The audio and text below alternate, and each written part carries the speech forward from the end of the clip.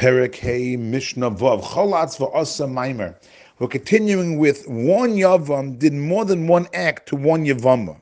So why is the Mishnah telling this to us? We know it already. So the Rav says for two reasons. Number one, that when it comes to more than one act, it depends if it was Chalitza or Yibam that was done here. Because if Chalitza was done, then it will not make a difference if Chalitza was the first act, the middle, or the end. But when it comes to Yibam, it will make a difference. Also, we're going to see a machlokas between the sages and Rabbi Nechemia. Says the Mishnah, Cholatz. The Yavam went ahead and he performed Chalitza with his Yavama. Now he went ahead and he did one of the following three things. Either V'asamayim, he did Maimah with her, Nas again, who gave her a get, or Baal, who had relations with her. Oh, Baal, he didn't do Chalitza with her, but he did Yibam with her. He lived with her, he had relations with her. Oh, Baal, he first cohabited with her, and they did one of the following three things. Either V'asamayim, either he did Maimah with her, or V'nasan get, gave her a get, V'chaltz, or had Chalitza with her. So either way, Ein Acha Chalitza Klum. After the Chalitza was done, or in the case of the Yibam, nothing happens if nothing takes effect afterwards. If let's say he did a Maimer afterwards, if let's say he did a Maimer after the Chalitza, it has no effect at all and will not need a get, nothing takes effect. However, says the Mishnah, it depends when the Chalitza and the Yibam were done. When it comes to Chalitza, it makes no difference, Bein Batchila, whether the Chalitza was done at the beginning, before he did any of the other acts. Bein Be'emtza, it was done in the middle. For example, let's say he gave her a get, then he performed Chalitza, and then Maimer. Or Bein Masof, or at the end. Let's say he went ahead, gave a get, then made Maimer, and then the Chalitza. In all the cases, it makes no difference. Once Chalitza is performed, the Zika, the bond, is removed completely, and any Maimer made afterwards has no effect. You will not need a get for any Maimer that's made afterwards.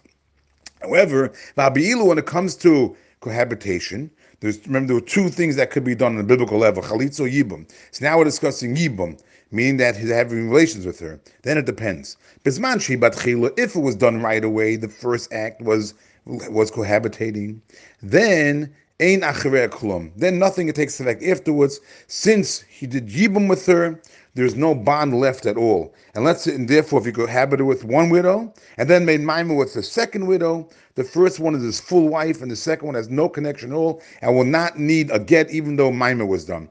Once Yibam is done at the beginning with one widow, everything is done.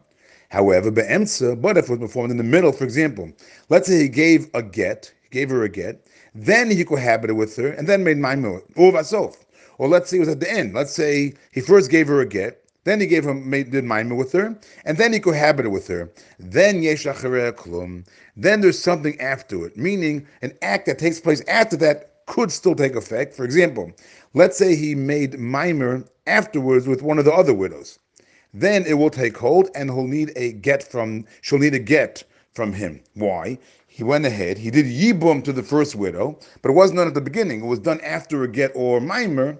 Then the Maimer to the next widow will take effect to need a get. Why is that? The reason is, as mentioned earlier, because in earlier Mishnah, because it's considered a flawed Yibum. A flawed Yibum doesn't completely remove the bond, and therefore even from the second widow, a Maimer will necessitate a get.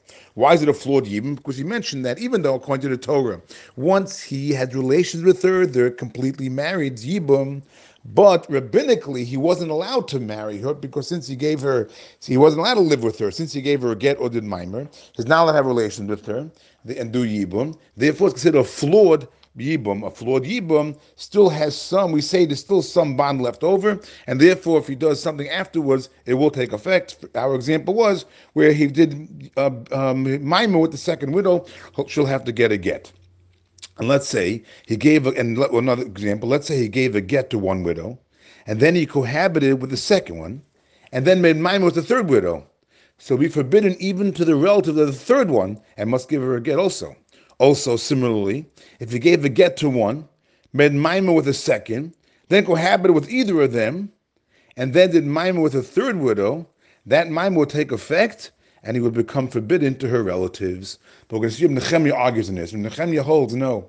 Just like Chalitza makes no difference if it took place at the middle, the beginning, or the end, either way, there's nothing after Chalitza, because that breaks the bond also. Yibum also breaks the bond, and no such thing as a flawed Yibum, even though, according to the sages, he wasn't supposed to live with her after doing a get or Maimer. Nechemia, no. Achas be'ilah v'achas Chalitza, whether it was cohabitation, or whether it was chalitza, bein batchila, bein be'emetza, bein mesov, by both of them, yibum or chalitza, having relations or doing chalitza, whether it was at the beginning, as the first act, bein be'emetza, or the middle, bein mesov, or at the end, ein acharei klom, there's nothing afterwards. Because Ibn Nechemia holds that the rabbis were not strict regarding a flawed cohabitation. They said even though it's flawed, because he wasn't supposed to do it, but it won't have any effect, and therefore it completely erases the Yibum Ban, just like Chalitza does.